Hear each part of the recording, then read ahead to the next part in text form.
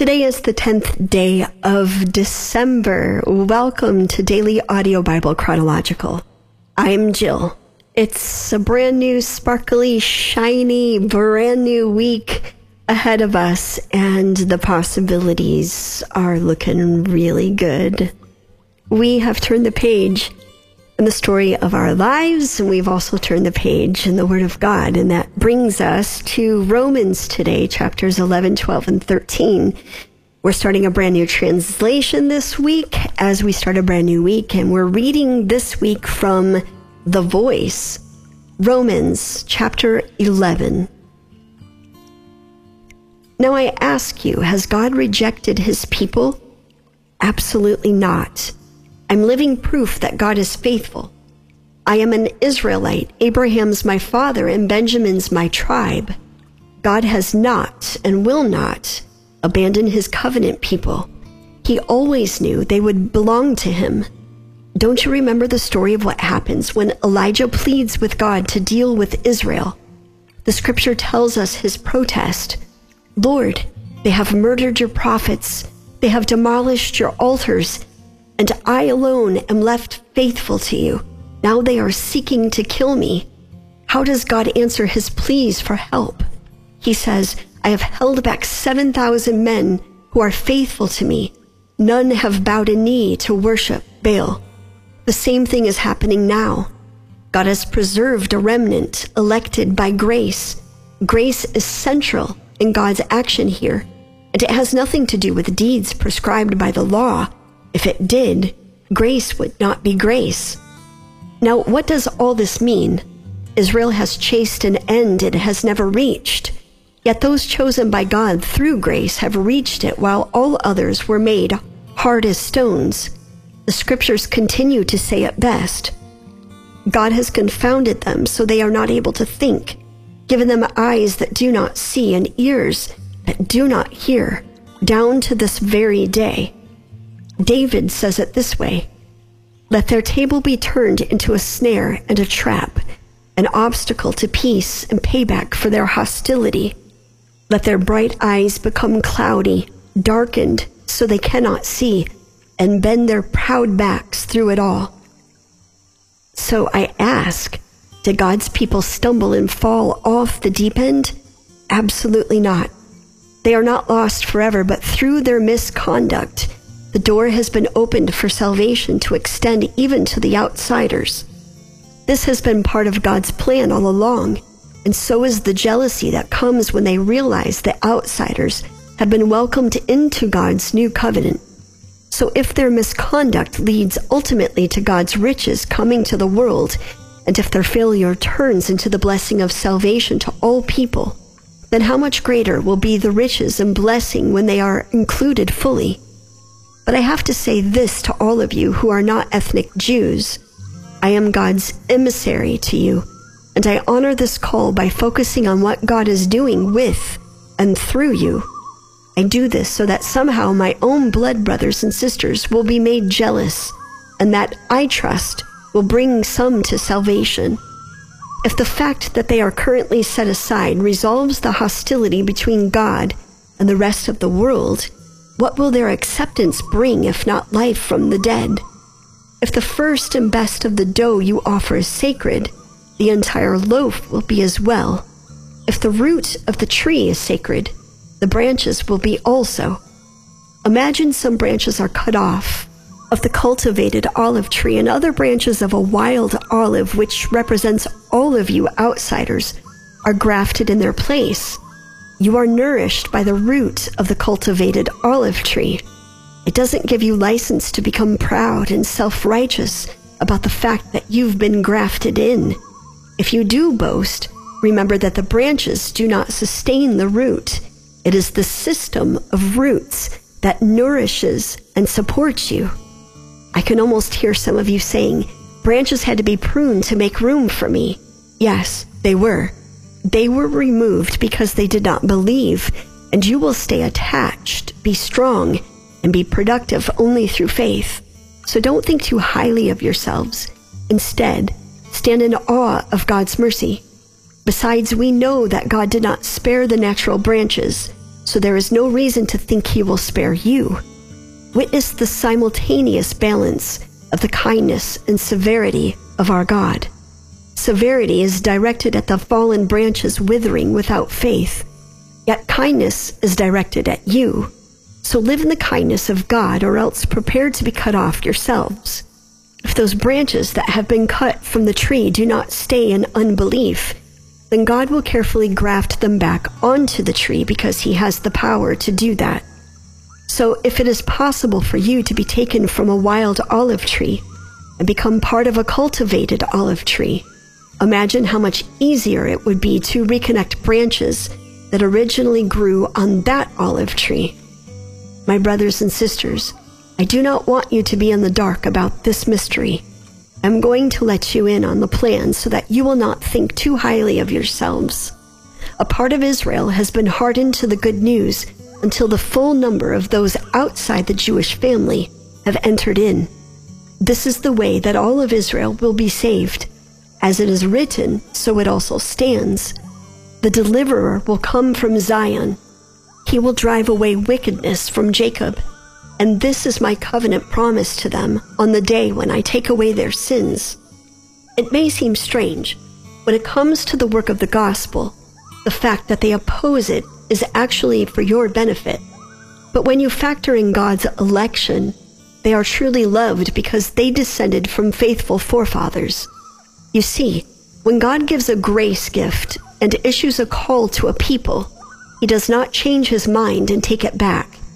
There was a time when you outsiders were disobedient to God and at odds with his purpose, but now you have experienced mercy as a result of their disobedience. In the same way, their disobedience now will make a way for them to receive mercy as a result of the mercy shown to you. For God has assigned all of us together, Jews and non-Jews, insiders and outsiders, to disobedience so he can show his mercy to all. We cannot wrap our minds around God's wisdom and knowledge. Its depths can never be measured. We cannot understand his judgments or explain the mysterious ways that he works. For who can fathom the mind of the Lord? Or who can claim to be his advisor? Or who can give to God in advance so that God must pay him back? For all that exists originates in him, comes through him, and is moving toward him. So give him the glory forever. Amen. Brothers and sisters, in light of all I have shared with you about God's mercies, I urge you to offer your bodies as a living and holy sacrifice to God, a sacred offering that brings him pleasure. This is your reasonable, essential worship. Do not allow this world to mold you in its own image. Instead, be transformed from the inside out by renewing your mind. As a result, you will be able to discern what God wills and whatever God finds good, pleasing, and complete. Because of the grace allotted to me, I can respectfully tell you not to think of yourselves as being more important than you are. Devote your minds to sound judgment, since God has assigned to each of us a measure of faith. For in the same way that one body has so many different parts, each with different functions, we too, the many, are different parts that form one body in the Anointed One. Each one of us joined with one another, and we become together what we could not be alone. Since our gifts vary depending on the grace poured out on each of us, it is important that we exercise the gifts we have been given. If prophecy is your gift, then speak as a prophet according to your proportion of faith. If service is your gift, then serve well. If teaching is your gift, then teach well. If you have been given a voice of encouragement, then use it often. If giving is your gift, then be generous. If leading, then be eager to get started. If sharing God's mercy, then be cheerful in sharing it. Love others well, and don't hide behind a mask. Love authentically. Despise evil. Pursue what is good as if your life depends on it. Live in true devotion to one another, loving each other as sisters and brothers. Be first to honor others by putting them first. Do not slacken your faithfulness and hard work. Let your spirit be on fire, bubbling up and boiling over as you serve the Lord. Do not forget to rejoice, for hope is always just around the corner. Hold up through the hard times that are coming and devote yourselves to prayer. Share what you have with the saints so they lack nothing. Take every opportunity to open your life and home to others. If people mistreat or malign you, bless them. Always speak blessings, not curses. If some have cause to celebrate, join in the celebration. And if others are weeping, join in that as well. Work toward unity and live in harmony with one another. Avoid thinking you are better than others or wiser than the rest. Instead, embrace common people and ordinary tasks. Do not retaliate with evil, regardless of the evil brought against you. Try to do what is good and right and honorable, as agreed upon by all people. If it is within your power, make peace with all people. Again, my loved ones, do not seek revenge. Instead, allow God's wrath to make sure justice is served. Turn it over to Him. For the scriptures say, "Revenge is mine. I will settle all scores." But consider this bit of wisdom.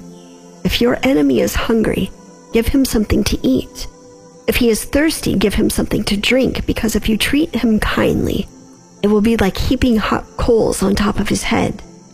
Never let evil get the best of you. Instead, overpower evil with good. It is important that all of us submit to the authorities who have charge over us, because God establishes all authority in heaven and on the earth. Therefore, a person who rebels against authority rebels against the order He established, and people like that can expect to face certain judgment. You see, if you do the right thing, you have nothing to be worried about from the rulers. But if you do what you know is wrong, the rulers will make sure you pay a price. Would you not rather live with a clear conscience than always have to be looking over your shoulder? Then keep doing what you know to be good and right, and they will publicly honor you. Look at it this way. The ruler is a servant of God called to serve and benefit you. But he is also a servant of God, executing wrath upon those who practice evil. If you do what is wrong, then you'd better be afraid, because he wields the power of the sword and doesn't make empty threats. So submission is not optional, it's required. But don't just submit for the sake of avoiding punishment. Submit and abide by the laws because your conscience leads you to do the right thing. Pay your taxes for the same reason, because the authorities are servants of God, giving their full attention to take care of these things. Pay all of them what you owe. If you owe taxes, then pay. If you owe fees, then pay. In the same way, give honor and respect to those who deserve it. Don't owe anyone anything with the exception of love to one another. That is a debt which never ends, because the person who loves others has fulfilled the law.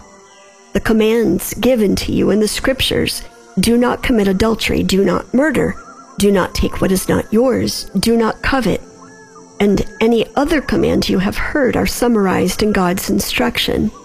Love your neighbor as yourself. Does love hurt anyone? Absolutely not. In fact, love achieves everything the law requires. And now consider this. You know well the times you are living in. It is time for you to wake up and see what is right before your eyes, for salvation is nearer to us now than when we first believed. The darkness of night is dissolving as dawn's light draws near. So walk out on your old dark life and put on the armor of light. May we all act as good and respectable people, living today the same way as we will in the day of His coming. Do not fall into patterns of dark living, wild partying, drunkenness, sexual depravity, decadent gratification, quarreling, and jealousy. Instead, wrap yourselves in the Lord Jesus, God's anointed, and do not fuel your sinful imagination by indulging your self-seeking desire for the pleasure of the flesh. Jesus, thank you for being here with us. Another day with another mercy.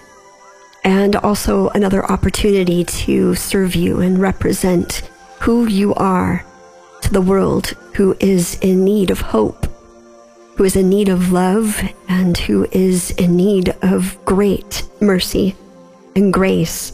All of the things that we have been given and freely taken. Help us to remember as we go through this week that there are people in need of the same things that we have needed: compassion, forgiveness, and sometimes truth, but truth always in love. We give you this week that is upon us and invite you to do what it is that you long to do in our hearts, in our minds, in our lives. We pray this now in the name of the Father, the Son, and the Holy Spirit. Amen. I'm Jill, looking forward to a beautiful week together as we turn the page. And I'll meet you back here tomorrow. Until then, love one another. This is Pamela, resting in the Lord in Pennsylvania. I'm calling for Ebony, God's songbird. I can't remember if that's the right way to say it. And I can't remember why I called. But God will speak through me. The Holy Spirit will speak through me to you, because my brain doesn't always work.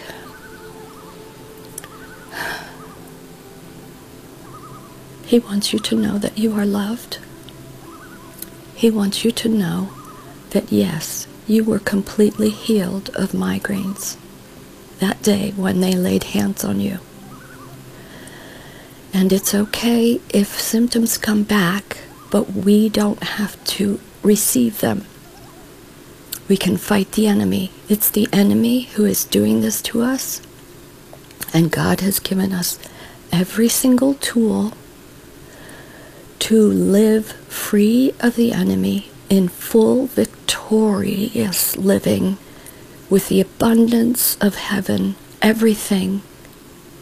God has made that possible through the death and resurrection of his Son, Jesus Christ, our Lord and Savior. But we have to learn what the kingdom of heaven is, and we have to learn how to operate in it. He brought it down. Jesus brought the kingdom of heaven down when he came, and it is still here, and we are seated in heavenly places with him. I'm praying for you, sister, and it's okay. Rest in the Lord. It's okay if you get a migraine. It's okay if you still have a migraine. It's okay. It'll be okay. This is Candy, Unraveled by God's Grace. This prayer goes out to Mindy in Nashville for her mom, and also want to pray for all those who are still suffering from the loss of a loved one. Heavenly Father, we come before you lifting up these, Lord God, who are still suffering, Father God, from the loss of their loved ones, especially for Mindy in Nashville and her mom, Lord God. Heavenly Father, Lord, we just thank you for your complete healing of these who have gone before us, Lord God, who have struggled, Lord God, for so long with sickness, Lord God. Lord, you know that even knowing this, our hearts break in their presence are missed, Lord God, their smiles and their laughter. It is for all those left behind, Lord God, struggling with their loss that we pray. Father, help them to feel your comfort as you hold them close, your strength to get them through the difficult days, your courage to keep them going, and your inner peace to know that you will carry them through until they meet again. Father God, we give you all the honor, all the glory, and all the praise, knowing that all these blessings will flow from you in this season of need. And we thank you, Lord, in Jesus' name. Amen and amen. I love you, my DAPC brothers and sisters. Peace be within you. Bye. Salutations, Abba Songbird. This is his little songbird from Alberta, Canada, and I want to lift you up in prayer.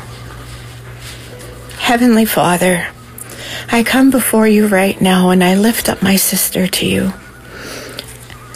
Abba's songbird. Father, You see how she's been contending with these migraines, and you know for how long. And just as you have blessed me with the release and the freedom from migraine headaches, Lord, we believe that you have done the same for her. So I want to give you all the praise and all the glory, because you are such a good Father to give us such wonderful gifts, and you don't take them back. They're ours to keep. So I give you all the praise and all the glory. In Jesus' name I pray. Amen. Abba Songbird, anytime you feel this pain in your head rising up, do this. Claim out loud. Start praising the Lord and saying, I know you have healed me from these migraine headaches, and what I feel is nothing more than the deceit from the devil trying to give me this horrendous gift, because that's what he gives, is horrendous gifts, back to you, so that you would claim it. Never, never call them my migraines. Don't claim it. That's not a gift you want. So you say it out loud, and your ears will hear it, and the demons will hear it. You'll believe it, and they'll run. I love you, my sister.